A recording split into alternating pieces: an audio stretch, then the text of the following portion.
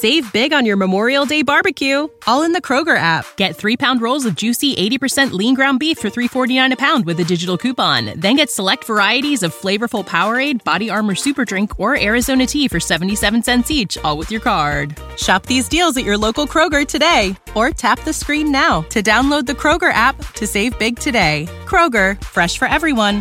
Prices and product availability subject to change. Restrictions apply. See site for details. We are live. Good morning, good morning, good morning. Happy Tuesday, everyone. Welcome to Pre-Market Prep. Spencer Israel. I got Joel with me. I got Dennis with me.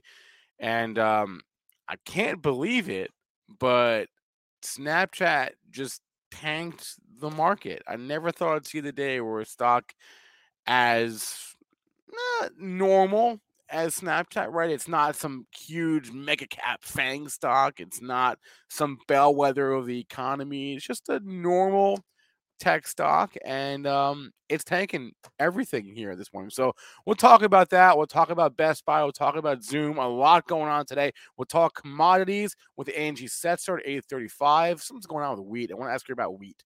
There's some crazy things happening in that wheat market, as is usual. So you know what to do.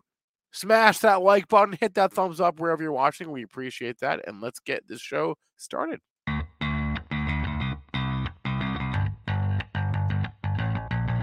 Coming to you live from downtown Detroit, this is Benzinga's Pre-Market Prep with your host, Joel Elconin.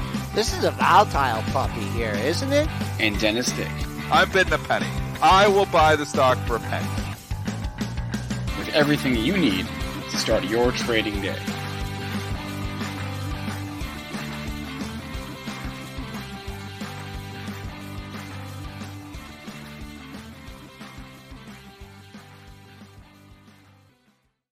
All right, let's bring on Joel. Let's bring on Dennis. Good morning, everyone. And how we doing out there? Easy come, easy go, folks. Big rally yesterday, giving back a lot of those gains today, down 45 and a half handles, 39.26 and a quarter. Not at yesterday's low yet. Let's see if that comes into play. Crude, that's in the green by 38 cents at 110.68. Gold, nice little rally here off on that 1850. We have a gold up 980, 1857.60. Silver trying to find a home in the 22 handle, but can't. Up 18 cents, 21.90.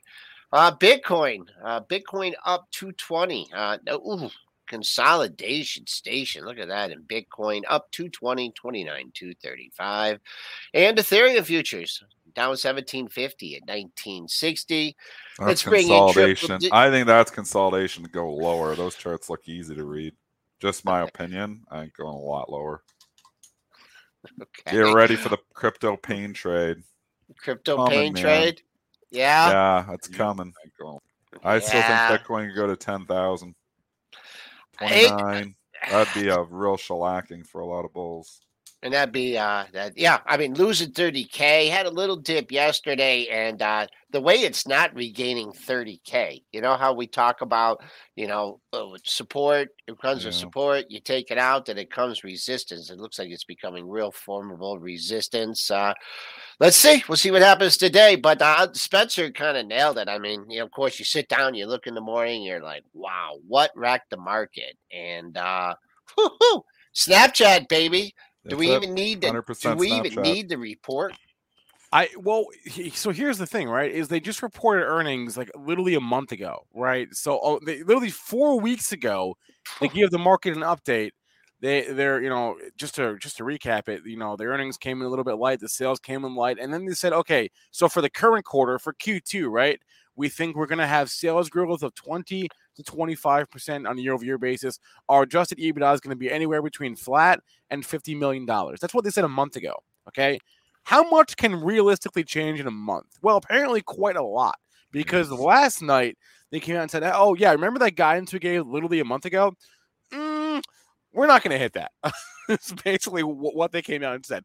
The macro environment has deteriorated further and faster than anticipated. They are now lowering their Q2 sales and EBITDA guidance below the low end of the previously issued range.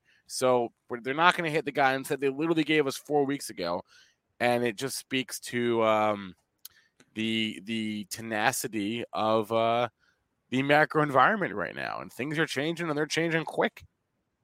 We're trying to get audio back here. Chat's complaining about audio. I don't see us on YouTube, so no. So here's the thing: we are on YouTube, but we're in a different location than we usually are because we had a technology thing mix up as we went live. But we are live, and we do have audio, so let's just keep on going. Okay, I don't know why the chat's all saying we don't have audio, but I can't find the show either, so we'll keep on going. Hopefully, you guys can figure that out in the background. What's happening here? We're figuring it out. And I don't know where to find the show, so I can't read the chat. So hopefully the chat is in StreamYard. Where the chat's in StreamYard right there. If you click on comments, you can see everyone's comments there in the chat. And okay, I mean, here we are. You have a nice rally yesterday, and you're like, okay, well, maybe, it's the washout, 2 days ago, maybe. But it seems like the same thing keeps happening. It's Groundhog Day around here. We start to get some legs. We start to get a rally. It starts to look okay. And then you have another company just come out and shit all over the market. And that's exactly what's happened here again. Snapchat down a cool 30% here this morning. And you wonder why Snapchat? Why can Snapchat knock the market down this much? It's the slippery slope. Snapchat equals, okay, well, that means online advertising might be struggling. So then you run to Facebook and Google. And as soon as you start hitting Facebook and Google, the overall market starts to sell off significantly because there's such big components in the overall market. So, I mean, that's the slippery slope. It's Snap equals, Facebook, Google. Even though we've heard from Facebook and Google, now we're worried about next quarter on them. And they take no prisoners in this market. It is down 91 points, Google. 4.11%. Facebook even worse, down 7.5%. Pinterest, smaller company, not going to influence the indexes, but it's getting hit even harder, down 13%. Online advertising getting crushed because of what Snapchat said. And just to further Dennis's point there, you're looking at your top components of the S&P 500 index, and when you have, I call them the top 10 because I combined the Googles. But when you look at Apple, Microsoft, Google, Amazon, Tesla, I mean, these are the big boys. And the two we're talking about are Google and Facebook. I mean, and Apple too falls into a little bit different category. But when those giants are getting slayed, I mean, they're just it's too hard to pick up the slack. There's nothing picking up the slack today, and we're leaking big time. Technically, no one. We're leaking. Nothing to say about this chart. I mean, $10. I mean, it's so tough. I mean, the only silver lining here is we're coming out of earnings season, so maybe we won't hear anything bad for a few weeks. Well, that's what you would think. Stop the bad train of earnings. That's what you would think. This wasn't even earnings. This is just. I know. This was random warning. This was the company. You're sort of damned if you do, damned if you don't. Because you really are. The one of the reasons why I get what was it, Walmart or Target? One of them. One of the reasons why the reaction to those reports was so bad is because there was literally no inkling at all. Like there was no hints from management that it was going to be a train wreck. So like that's not great when you don't warn at all. But now you're Snapchat and you do warn, and you get crushed anyway. So you're damned if you do, you're damned if you don't. You're damned if you warn, you're damned if you don't warn. It's a lose-lose situation. It's a tech wreck this morning, and obviously the NASDAQ giving back a lot of yesterday's gains, but just the names that are getting crushed here, like we already said, Google, Facebook, but then it's even spilling over to Amazon, down 51 points here this morning. I mean, they're not even an online, advertiser here, but they're going to nail them too, because again, the slippery slope, it's all related. You go Snap, you go online advertise, start in Facebook and Google, then you start hitting everything. And that's exactly what the algos do. They're punishing everything, asking questions later. And then you can look at other sectors here and you just see like why. I mean, let's go to the Best Buy earnings, which were okay. And the stock had an awesome reaction to it. And here we are an hour later. It's the same story. You got to sell the rip because it only lasts so long. This thing ticked $80 and now it's red. I mean, this is the same story. Why do I want to own stocks when they go up for like 5 minutes and then go red, and when they disappoint, they go down forever? It's tough to be an investor, man. And I'm, frustrated with it because I'm doing very well trading, but I can't keep up with the losses in my investment portfolio despite still being 43% cash. I can't even make up for the losses in my long-term portfolio because obviously I've accumulated a lot of wealth over the years and it's in stocks. Go to half cash, you think you're good, and then the markets fall like this and you're like, holy, I'm still getting killed. I'm half cash almost. I don't know if I would call the Best Buy report pretty good. Their EPS missed, their sales beat, and they lowered their guidance. So it was like, I mean, it definitely wasn't a great. Why did it go to 80? Well, because they lowered their guidance, and the lowered guidance was still within the Wall Street estimate. So it wasn't bad. And they're like, okay, good enough. It could have been worse. That's the thing. Is it wasn't a disaster. It wasn't Walmart and Target.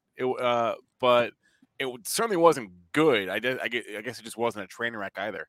It goes right back to what I was saying before. There's really no reason to invest in stocks until we start seeing inflation tick down. And the last CPI number did not help us. Obviously, it was even hotter than expected, just slightly, but it didn't help us. And then we got to wait a whole nother month for the next number. So if you were playing that way and saying, I'm hands off until I start seeing inflation tick down, you're the best. You're solid.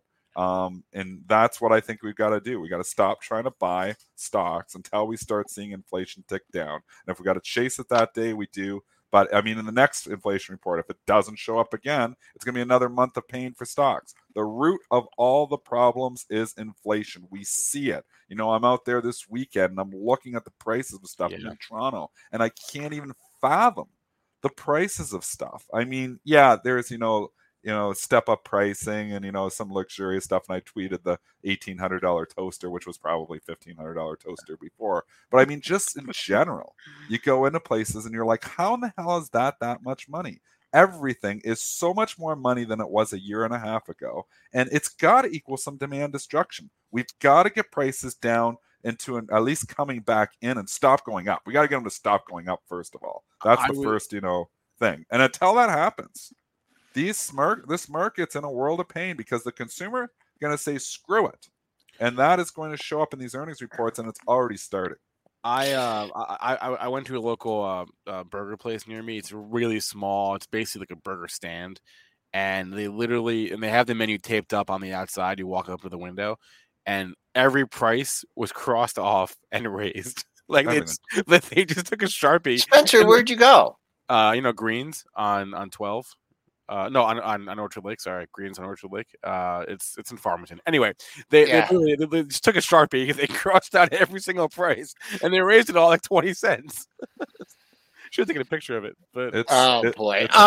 Just going back to the Best Buy here real quick. Yeah. I mean, you guys see what you see what I see. The spike. Forget about that $80 I tried to get in the gap. What a great psychological number. But you kiss 69 in the pre-market, and then go look at the last two daily lows: 69.07, 69.36. So. Let's see if it gets there today. If it can hold and turn up, and you have a potential low there. The longer it takes to get away from 70, then your next monthly. I don't even want to look at the next month. You just caught all the algos. The algos are all caught. They got to because they were buying for whatever reason. They're crazy. But then you go, okay, we don't even worry about Best Buy. Go to Abercrombie and Fitch, ANF. We don't even have to worry about Best Buy. This is another one. We're down 25% ANF. I mean, this is just this market. Every freaking day, there's a stock that falls 30%. I mean, this is now there's two today, Snapchat and Abercrombie Fitch, completely different industries, completely different story, online advertising and apparel. I mean, you get two disasters today. So now you're going to see all your retail stocks get hammered here, anything with apparel again. I mean, it's tough to be an investor in this market, and it is frustrating. And, as well as I'm doing trading, I'm frustrated as an investor because I'm like, you think, okay, well, maybe you can nibble your toe, you can nibble a bit, and you get your toe bit off. So I just think the average Joe out there who's like, okay, I'm inclined to buy the dip here on something. It's just not working. Here we are, another story. Give us the numbers for it, Spencer. ANF. it's a mess. Yeah, I love the Benzinga news desk because whenever there's like a big EPS miss, they automatically will just put may not compare just in case because it's such a big miss that like there's somewhere. But in this case, it actually does compare. So the EPS was that they reported a 27-cent loss versus an 8-cent gain estimate. So that's a miss of like what 30 some odd cents, right? I mean, that's a big miss on your EPS. Sales came in a little bit higher as well. They guided sales for the year flat to up 2%. They guided sales for the current quarter up low single digits. But what a surprise earnings miss when they were expected to make money. They actually lost money on the EPS basis last quarter. Value traps here now all of a sudden. I mean, you look at this, and here's the stock. You know, this $48 back in November. We're $20. Stock's off 60% in 6 months. Investing is so much fun. I mean, you come down here, you're $20. You think, okay, I'm going to buy this. But you know what happens? You buy it at 20, and then it's 19, and then it's 18, and then it's 17. Buy the dip has just been assassinated in earnings. It just hasn't been working. So I'm not coming in being a hero and saying they're going to turn it around because I don't know if they are going to turn it around. I think the same story. I think I'm done. I think literally I'm done trying to invest in stocks or buying stocks until I start seeing inflation tick down in the data. You said that before, Dennis. In the data. I know. And then I go and I'm like, you know, I was 50% cash. And I go and I buy 3-4 stocks. And I'm like, and they're all crap. I mean, Take Two was okay. It's actually, I'm up in that one. But what's going on? You know, three out of 4 stocks that I bought. I can't remember what it even was. I had my Disney. That was bad. Take Two was okay. I bought some Kohl's. That was horrible. I mean, I should listen to my own, I got to listen to my own show. And just don't buy stocks until you start seeing inflation tick down. So I guess we're just out until the next CPI data. 1869 is your next monthly low. And I'm just giving that as a reference point. That was back in December of 2000, coming out of COVID. That's the next monthly low. You don't want to know. That's down at 1405. So 1869 in reach today. Not sure about that 1405. That was your November 2020 low. What a mess. What a mess. Get us out of this mess. What do we do? I don't know. I'm really starting to scratch my head. I saw a Twitter thread this morning. I think it was just like a person theorizing like how can there not be just an epic amount of credit card debt or soon to be credit card debt right now, right? Because I know people aren't buying stuff, so they can't afford it. Yeah, but they are. They're buying the things they need to buy, like gas and food, which are going through the roof. And then they're out of money, so they can't buy anything else. Okay. But not going and buying that new wardrobe, you know, at Abercrombie and Fitch because I got no other income left after I buy my food and my gas. That is the truth. That is what's happening here. It's going to be demand destruction across the board because people got to buy gas, people got to buy food. You don't have to buy a hell of a lot of other stuff. That's from the consumer side. The Snapchat guidance indicates that from the business side, too, because the Snapchat thing from last night, the implication there is that fewer companies are spending money on advertising. That's how they make their money, right? It's all they get it, right? So why in the hell should Ford just, you know, go nuts on advertising here when they're not going to sell these cars no matter what? We got a $95,000 pickup. You want to come buy it? You want to come buy it? Canada, maybe $95,000 new F-150. Let's advertise that thing. We got to advertise more, folks. They know what the problem is. The problem is they're building the cars. They're too expensive. So you can advertise all you want. Everybody's like, are you nuts? All right, that sounds like a Ford problem. Not so much. That's a lot of problems for a lot of things right now, though. Input costs are up across the board. Labor. I mean, the restaurants are getting squeezed. They're getting the hell squeezed out of them. I was in Toronto trying to get, we were at a breakfast place. They had like 2 waitresses trying to serve everybody because they can't hire anyone. Yeah. Big help needed, but nobody's coming to help. So now the service in there is crappy. So I'm like, well, I don't even know if I want to go back to that restaurant because, the service was crappy because they didn't have enough waitresses.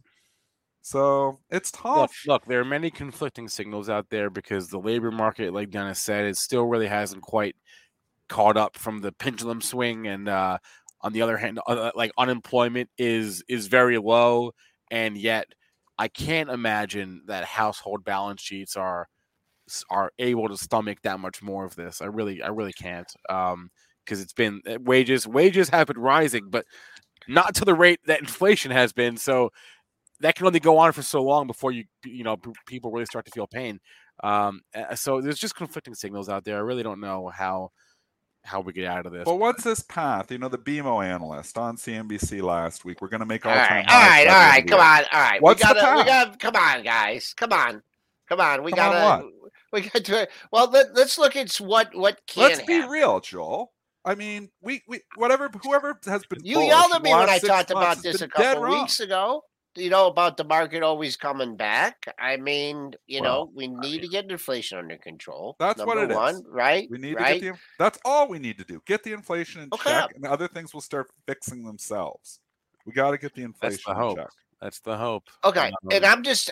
I know we try and take things like on a we're trying to project out, right? That's what we do on the show. We also talk about some short-term trading.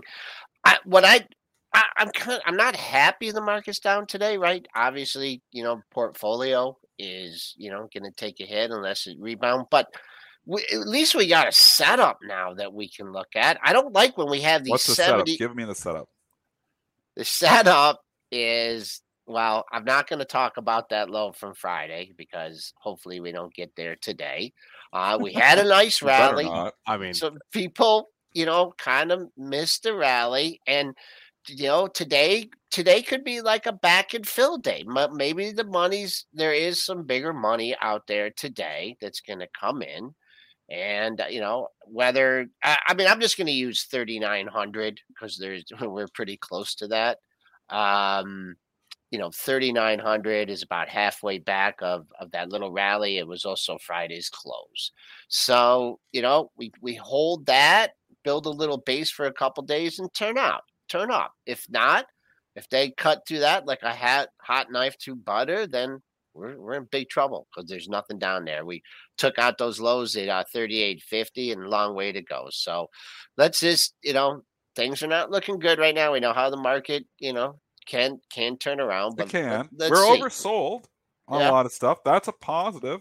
Maybe a lot of this is priced in. But I don't think you're going to get sustained buying until we get that inflation data. When is the next CPI number? June 10th. That's your day. Yeah. June 10th. It could be just chop and slop and getting hit and selling rips until June 10th. Then maybe we'll tick down. Get it ticking down, and then I can build a bull case off of that. Until inflation gets there, I can't build the long-term bull case. I agree. So don't ask me when I'm going to employ the last 43%. I wish I would have employed the other 7% in my long-term portfolio. The trading is great, though. Don't kid yourself. If you can short stocks, you can trade market neutral. There's lots of volatility. There's lots going on. There's lots of money to be made. In the long-term investment portfolio, if you're just long only sitting there, it's tougher. Actually, you know what? There's a good article from Jason Zweig, who's another one of my favorite finance traders, and he wrote all about how to psychologically trick yourself into buying the dip. And because we always talk about, don't buy the dip, or at least in this market, right? Don't buy the dip, or it's easier to get out than it is to get back in later on. I'll link it in the chat. I thought it was a pretty good article. It's just a psychological tricks to help yourself. But speaking of selling the rip, though, what about Zoom here this morning? Because I was very surprised. I wasn't in front of my desk when the report came out, and Aaron Bree came over. He says, "Look at Zoom," and I was like, "All right, I'm going to guess Zoom's at like $80," and he was at like 105 when I guessed that, and I was like, "Whoa!" Anyway, the report last night, I guess it was okay because their earnings per share beat, their sales beat, their Q2 sales guidance came in above estimates. Their EPS guidance for the quarter came in above estimates. Their sales guidance for the year came in line. Their EPS guidance for the year was a beat. Just looking year over year and all that jazz. I mean, their sales growth is slowing. Of course, that's not really a surprise there. We knew that. Actually, I think it was their slowest sales growth on record. Yeah, it was. I saw that. But the expectations were low. They came in above the low expectations. Yeah. And I mean, the stock ripped on it. Unclear to me if this was if the turnaround here was Snapchat driven or if it was just that's Zoom for you. But and in any case, it gave back almost all his gains. So, I mean, this is the story. And Best Buy, Zoom are the same story here. The earnings were okay. They rip them because they're not disasters, because they're so used to seeing disasters, the algos. And the algos are wrong again. On the whole first candle, they're buy. Who's running these programs, man? They're just cash burning machines, these algorithmic programs that are buying on these earnings reports, because then logic comes in, the human comes in, says sell. Money manager comes in, sell. Zoom's up 10%, sell it. And then we're right back down. And here we are, haven't even opened yet. And we've given it all back. Tough market, man. Gave you a nice look at a daily high, though. May 5th, it got to 107.36 and got through it just a tad. Got to 108 and then big reversal. Trying to hold in here right around 91.84. Well, we'll see if the top of the range from yesterday can hold. That's 90.25. And then you have a couple lows, 85.57 to hit that yesterday. But and off the report, let's see what happens if it gets down to the top of yesterday's range. And on your way back up, man, you're gonna have to focus on your other daily highs now, because the next one, Friday's high, was 94.85. You might get a look at that one. Those are your headlines for the day, right? These are not the stocks that I still feel like the CAFI stocks have already been punished. So if you're trying to find a silver lining, they are still holding up. So the CAFI portfolio was rightfully punished for a long time. I feel like it got overdone the day I tweeted out on a Thursday. And you're still seeing, every time we rally, it's these stocks trying. It's these growth stocks that are trying to lead us out of here, because they've been beat up, and there is still the potential for some growth in here. So I don't think you're coming in here and this is the easy money on the short side. And the easy money on the short side's been made in the CAFI stocks. It's now the value stocks. It's the stocks they haven't hit yet. Those are the ones that they're going to come for, I think. I think they're coming for them. Obviously, we don't know anything, but I just think they're coming for everything eventually. Interestingly enough, much was made about all the inflows, the continuous inflows into ARKK. It actually hasn't had a day of net inflows in a week, or more than that. May 16th was the last time that ARKK had a day where it took in more money than it lost. So maybe this is the start of actual outflows with the rest of the ARK family. ARKK for so long has been this bellwether, ETF that just takes in money like nobody's business. Maybe that is starting to turn here, although the data is a couple of days delayed there.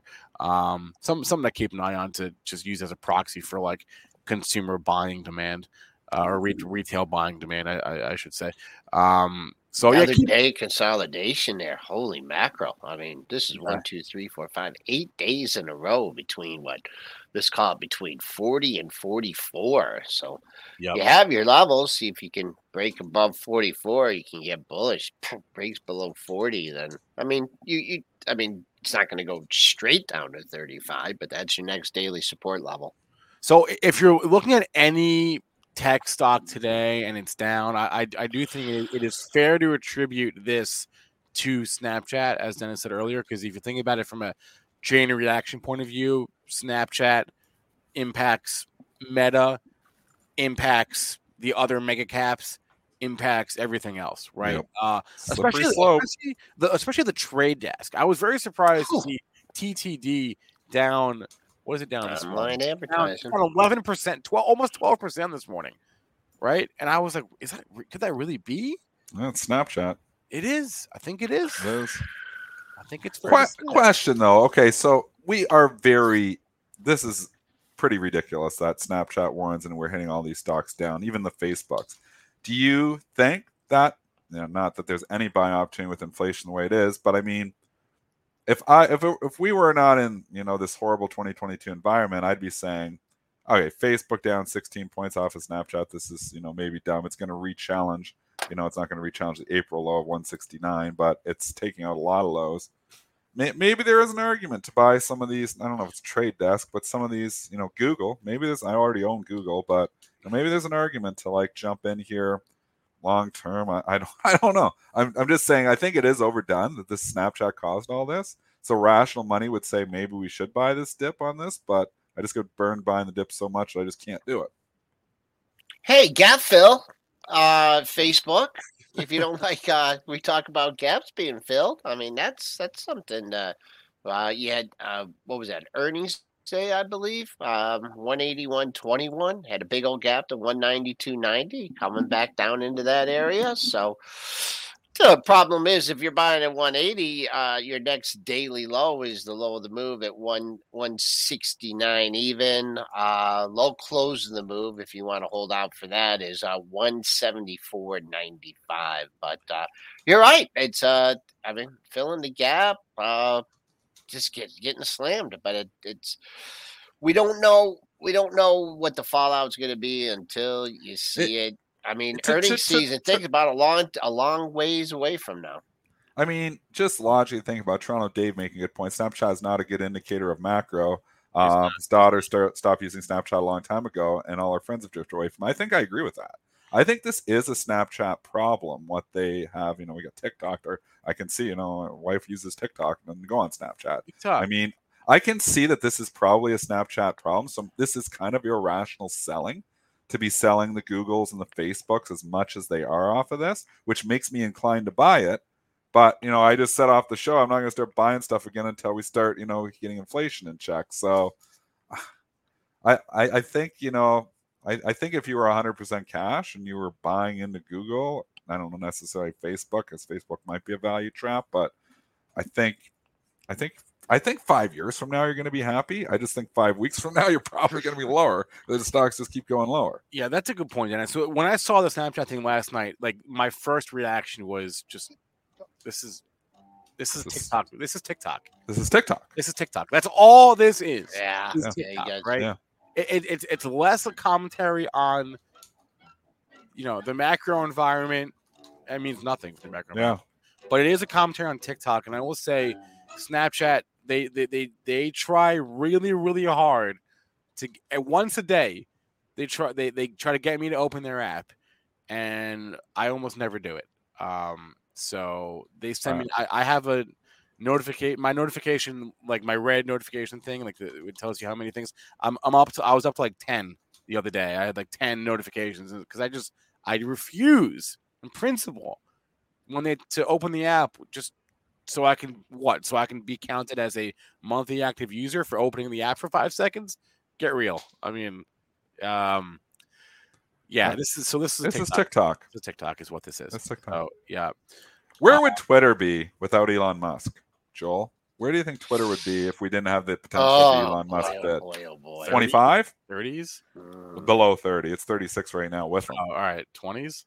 Yeah, I think it's like $25 stock. Like if all of a sudden this deal falls apart, I think Twitter's like 21, 22. Yeah.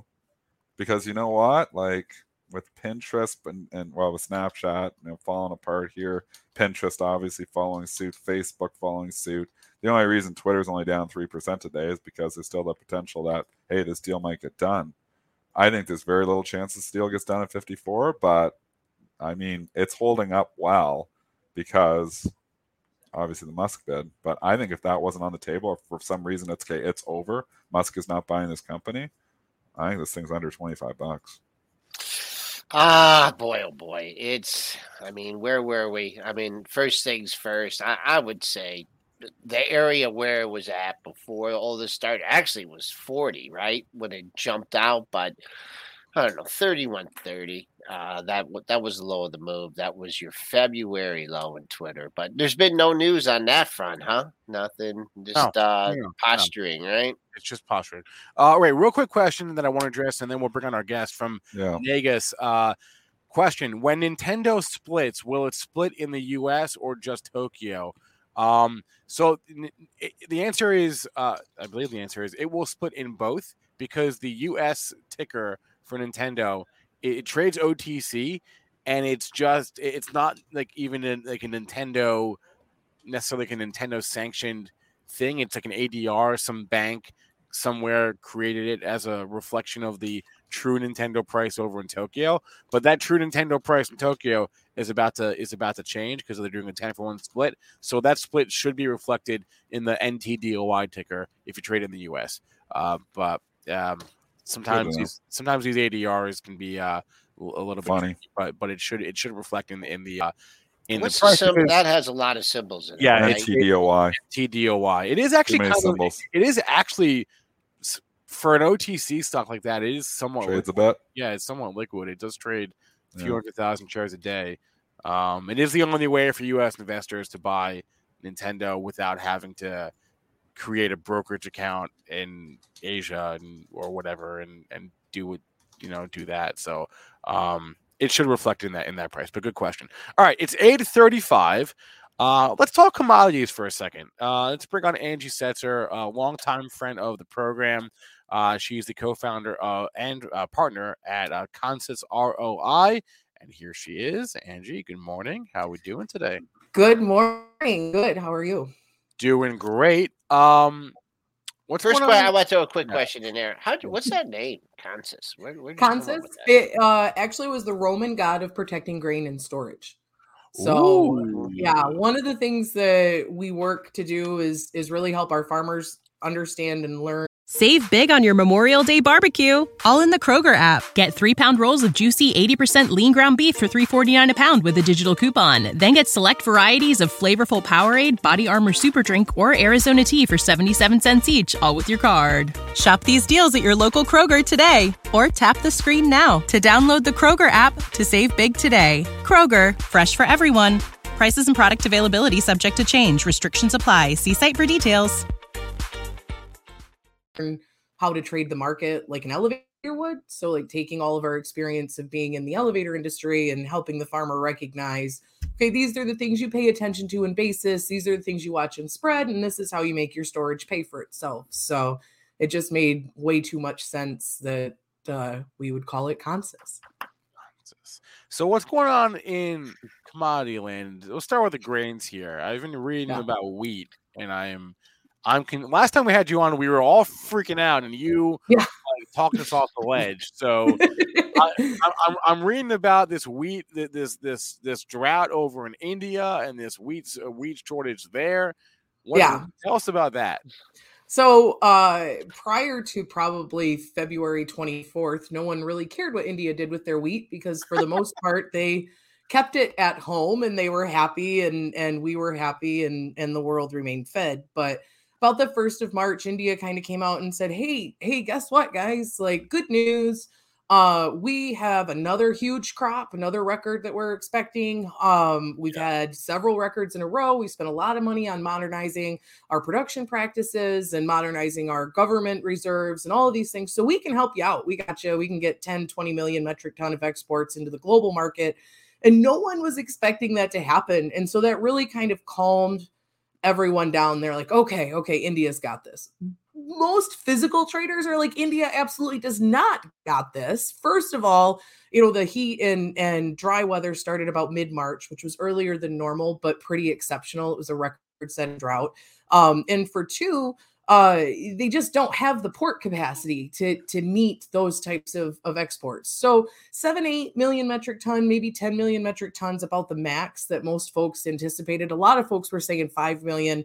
But the market, again, tends to be one of those things where right now you'll see physical traders, cash traders, folks in the trenches actually moving physical product like myself saying one thing, and others analyzing numbers and maybe, not to be rude or what have you, but I call them, commodity grain tourists right now. Like they come with a fanny pack and a camera and they're taking pictures of their trip through grains that tends to last during times of inflation. And then they'll forget that we exist and, but everyone just kind of freaked out again when India said, wait a minute, oops, our bad. We have 6 million metric ton less of production than what we thought. And we're going to go ahead and make sure that we don't just send grain to whoever wants it. We're going to make sure that whoever gets our grain, whoever gets our wheat, it's precious. There are bushel babies. They're going to go to places that need it. Excuse me, just dropped something there, but they're going to go to places that need it. And we're going to go ahead and negotiate that government to government. And so it kind of became one of those things to where we're seeing some interesting dynamics in the global market structure to where some of these countries that are producers are starting to pair up with these countries that are in need. They're importers, and they're creating these relationships. One of the most, prolific in this, I think, is going to become India and Egypt, because Egypt imports about half of their needs, about 10 million metric ton a year. And India has spent a ton of time really kind of building out that market structure. And so even on the day that they announced that exports would be restricted, they said not what we put together with India. With Egypt, excuse me. We're still going to figure that out. And so we're watching a really interesting dynamic in the wheat market right now where you could say supplies are plentiful. There's still a decent amount stuck in Ukraine that can't move. Russia is producing what appears to be a record crop that is limited in movement by sanctions, obviously, and who will do business with them. India is kind of stepping in, but we're really looking at a world now where we have the supply, but we may not be able to move it to where it's needed. And so it's an interesting dynamic, and it's resulting in a lot of folks kind of stepping away from the wheat market that may be traditional participants. And you're seeing some really volatile moves as a result. Last week, we were like a 60-cent average daily range in wheat. And normally 10 cents, you'd be like, oh, I wonder what happened. It's a 20-cent wheat range, and we're 60 cents a day right now. All right, there's a lot there. Someone in the chat wants you to comment on the wait, did I read this right? Locust swarms. Who had this? It was Young Money. Angie, can you comment about the upcoming locust swarms and the effect they have on wheat prices? If I were to get a dime for every time I've heard locust swarms will impact grain production every year, I would have $1.80 because I've been doing this for a minute now. So I'd have $2. I don't know. It'd be a while. It's just one of those things. It'll impact. Is it widespread? Maybe. I mean, we have monkeypox now. Like I could wake up. Okay, so all right, I got it. I got it. We have bigger fish to fry. Yeah. And I got it. Okay, great. That's good to know. Next time I see a thing about locust swarms, I'll just remember this conversation. All right, what else do we need to know about right now in the commodity complex? What don't we need? I mean, right now we're looking at, or what don't we need to pay attention to? I mean, I think we're looking at a global reallocation of supply versus demand. I think we're seeing a realignment of potential global relationships when it comes to trade. We just saw yesterday China approve Brazilian corn for import. So prior to yesterday, Ukrainian corn and U.S. corn were basically the only two major approved suppliers. Now they were moving some grain out of Argentina. There's been stories of, arbitrage taking place where maybe they buy X corn and it ends up being shipped out of Brazil. But yesterday we saw an official agreement between the two countries that could open up the door to 10 million metric ton, which is about half of China's projected imports. They could come out of Brazil. Brazil's production continues to grow, even with the drier conditions and some reports of spotty frost. It appears like they'll have a crop that is about 25 to 30 million metric ton bigger than last year. So that's a reasonably large corn crop, comparatively speaking. So we're watching that. We're watching U.S. planting progress. We're finally catching back up to normal. That's been real slow due to slow and wet and cold conditions across much of the Corn Belt. So now we watch weather.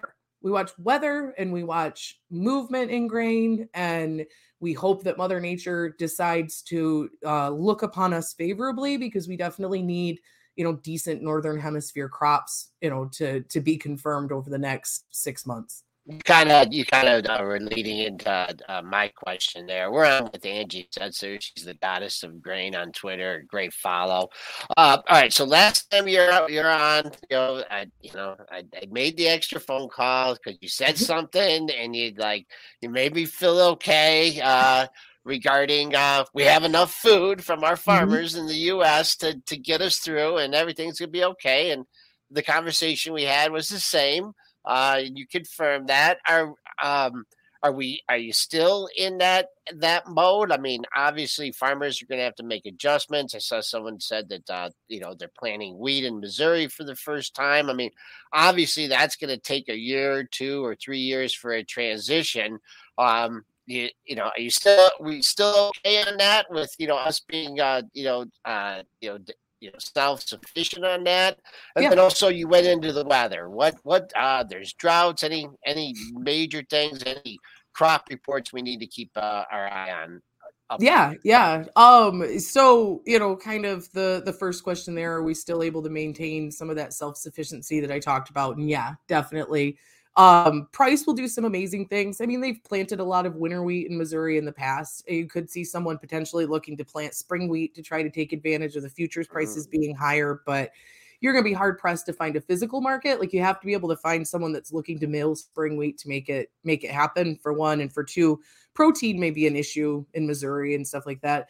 I would caution right now just the sense that there are a lot of anecdotal stories out there that, some folks may start as a joke, and I've seen it in agriculture where they're like, oh, haha, this is obvious to everyone in agriculture that this isn't true. Like last year we saw a report of China buying U.S. topsoil. Didn't happen. A report of the government paying folks to tear up crops. Also not happening. I mean, there are some stories out there that are just kind of being pushed around the rumor mill because everyone's paying attention and we're all freaked out.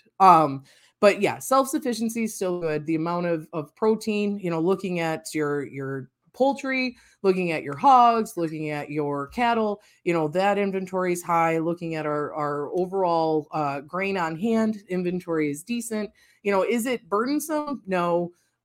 Is it where we're running on fumes and potentially running out tomorrow? Also, no. We're kind of in the middle. Now, like I said, weather will be very important this year. Right now, we did see relatively strong planting progress over the last couple of weeks. Initially, at the start of May, we were the lowest that we've seen in a few years, lowest since 2013. As a result, the USDA did lower corn yield in their last number, what they're expecting for the crop year coming up. But we're still looking at a relatively large crop.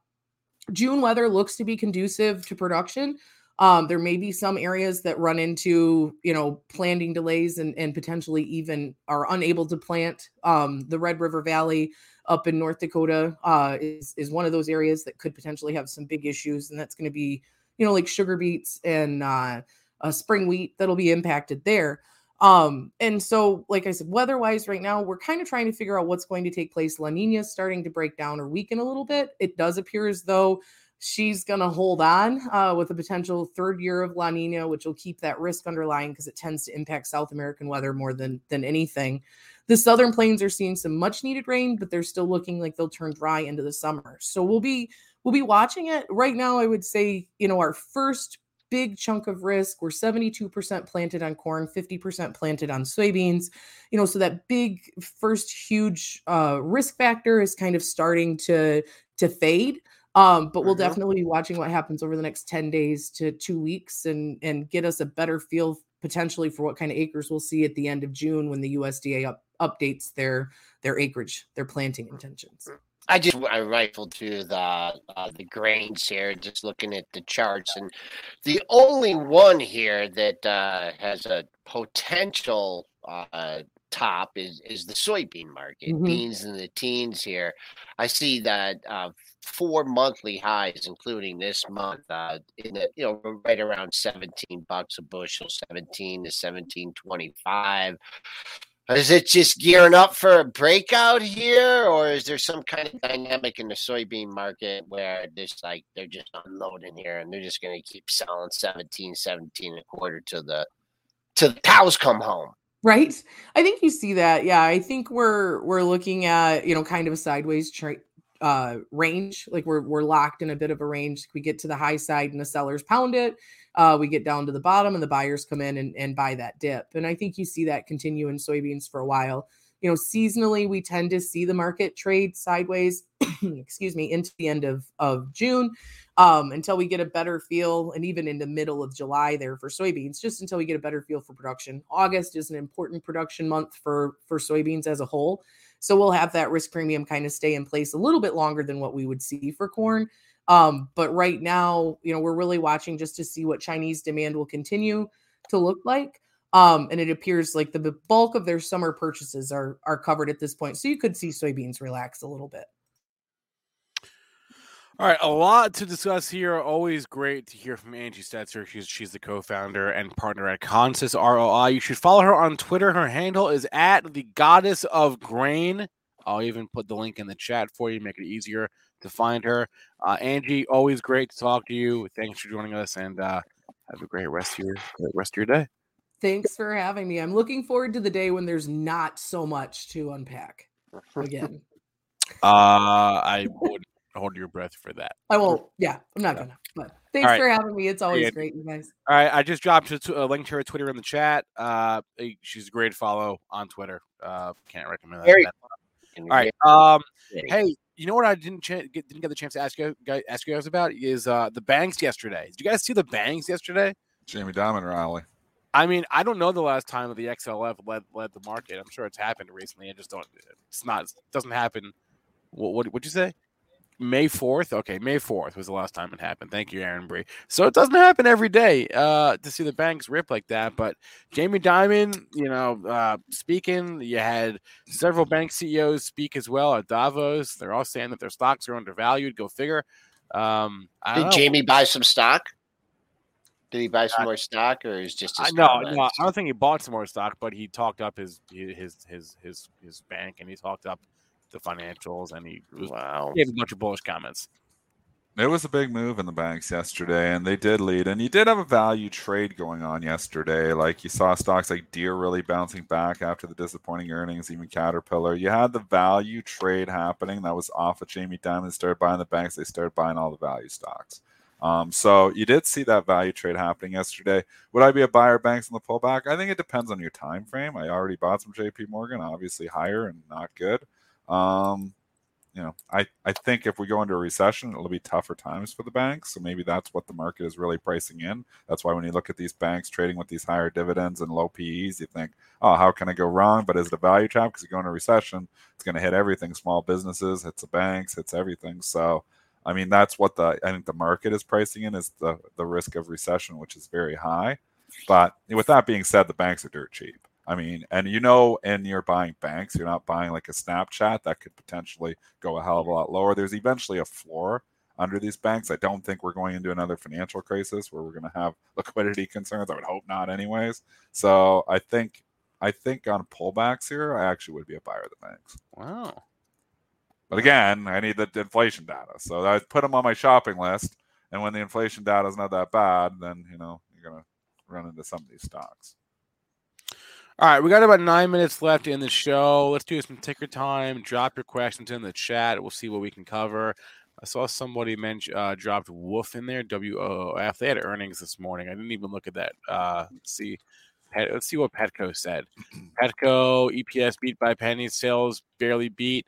Guidance for the year in line. All right, everything basically in line with the estimates there. Woof. So it's up. It was fine. Up. Yeah, it was They've fine. hit the stock from $22 a month ago to $14, so it's getting a little dead cat bounce here.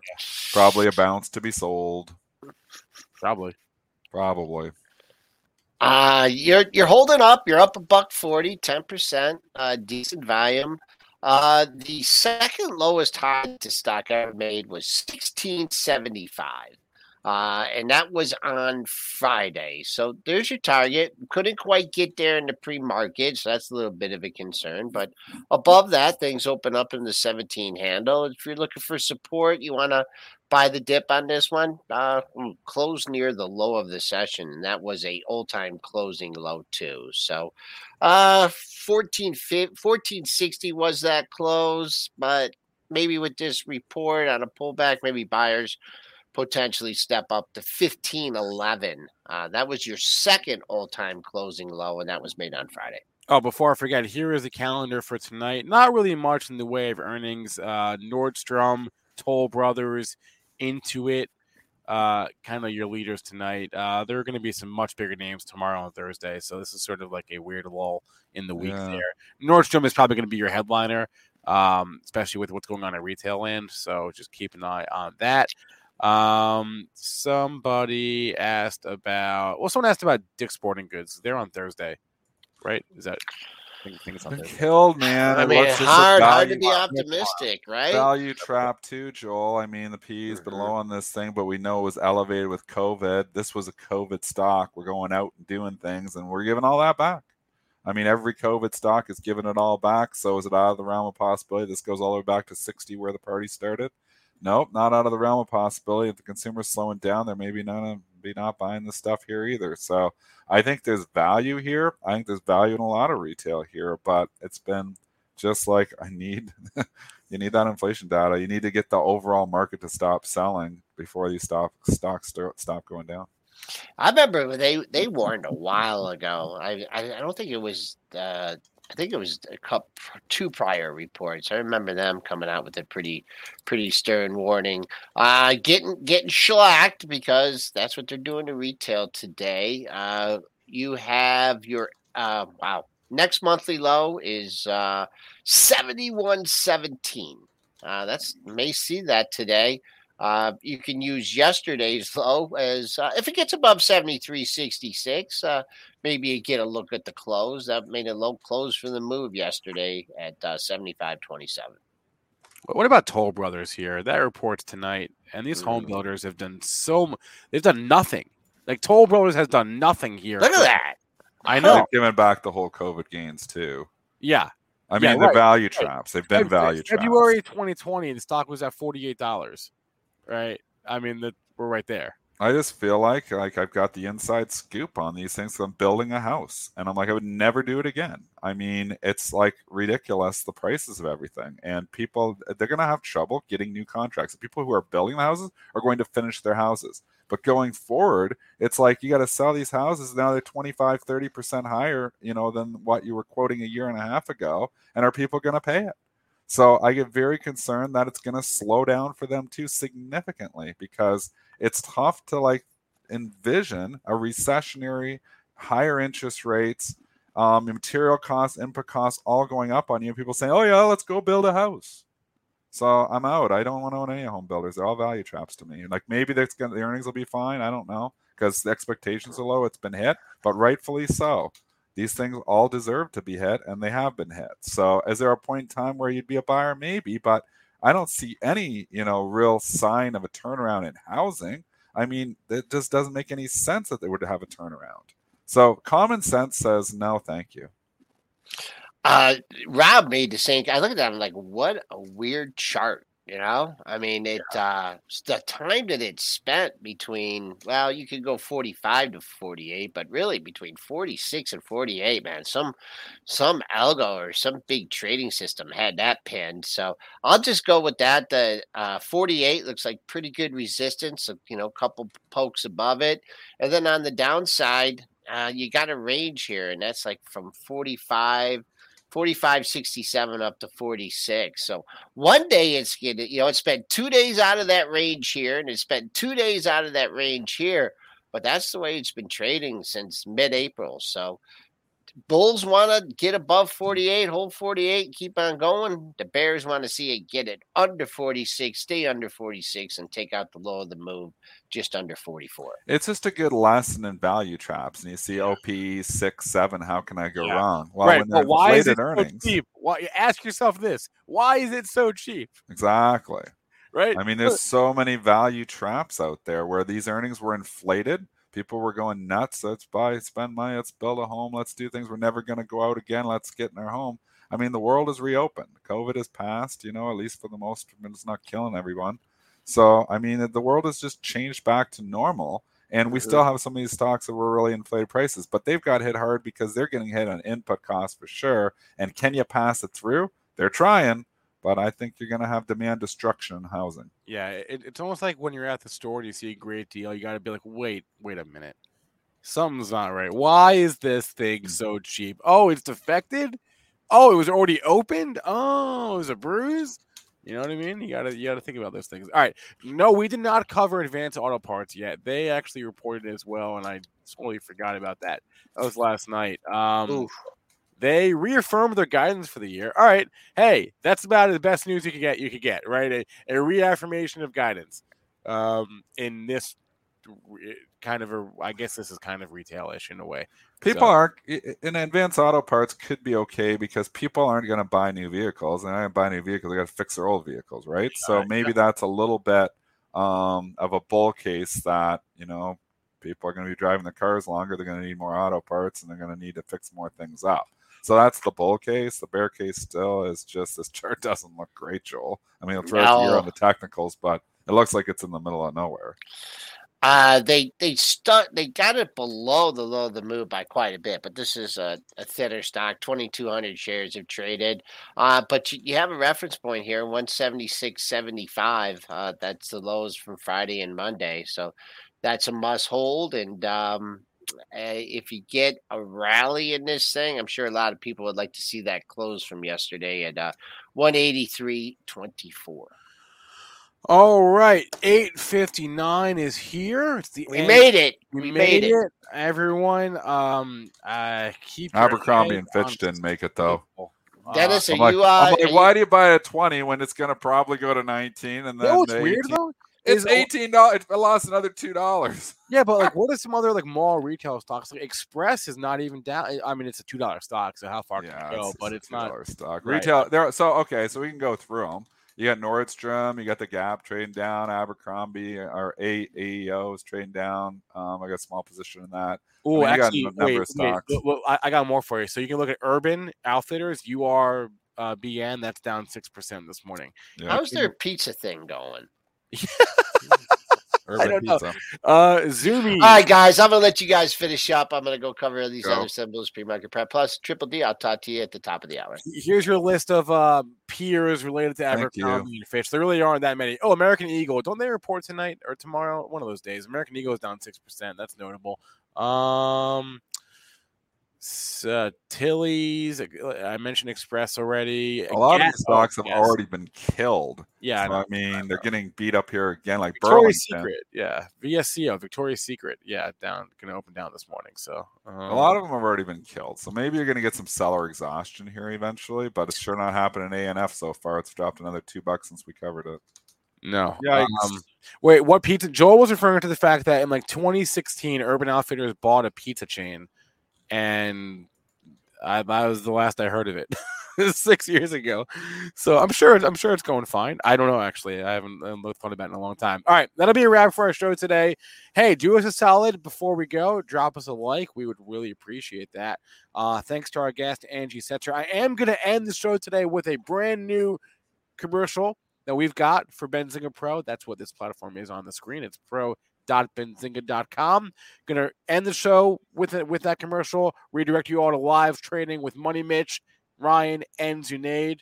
Catch you guys later. Good luck at the open. Try to stay green today.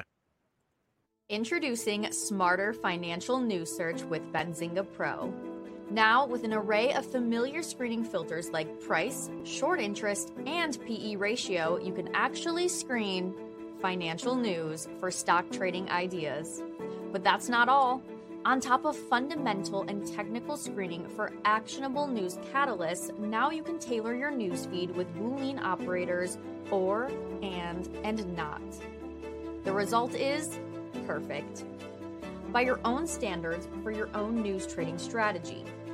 Prepare for the upcoming rebound. Capture news catalysts before major price. Save big on your Memorial Day barbecue, all in the Kroger app. Get 3-pound rolls of juicy 80% lean ground beef for $3.49 a pound with a digital coupon. Then get select varieties of flavorful Powerade, Body Armor Super Drink, or Arizona tea for 77 cents each, all with your card. Shop these deals at your local Kroger today, or tap the screen now to download the Kroger app to save big today. Kroger, fresh for everyone. Prices and product availability subject to change. Restrictions apply. See site for details.